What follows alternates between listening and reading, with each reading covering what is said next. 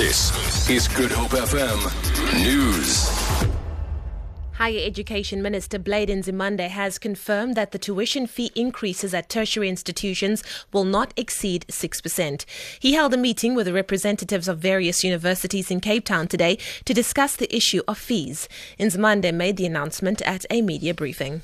The stakeholders agreed to encourage their respective constituencies to engage in institutional negotiations at universities with a view to achieve a fee increase of not higher than a CPI-related increase of 6% for 2016. A task team of all stakeholders will be immediately initiated with a view to provide a report on the establishment of a more sustainable fee regime. Acting Vice-Chancellor at the University of Cape Town, Professor Francis Peterson, says they're open to talks with leaders of student organisations. This comes as classes had to be suspended for a second day due to protests against a 10.3% fee hike.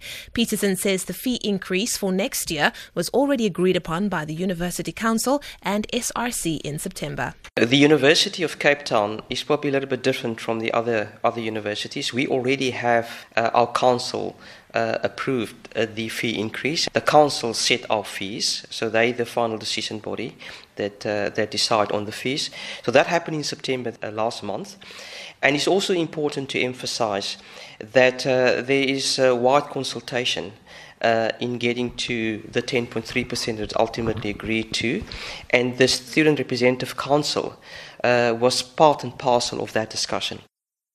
SRC member Rory Sang-Moseli says the decision was made by the previous SRC. As students, we may be there, we may be on council, we may be on these different committees because it is legislated according to university law, but it doesn't necessarily follow that our voices are actually heard, which forces our hand in order for us to act in a mannerless way and have protests when we have above inflationary increases.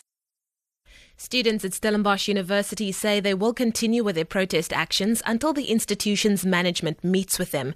They embarked on protests this morning against a proposed fee increase of 11.5%.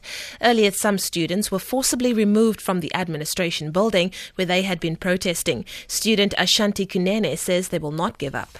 They pushed us out of the building that we occupied today. We're protesting against the 11.5% increase in tuition. It doesn't make sense in a university that has one of the richest alumni in the country. This university made a profit of 1.5 billion in the last fiscal year, and then they want to talk about second and third income streams that supersede government subsidies, but yet they want to justify an unjustifiable 11.5% increase in tuition.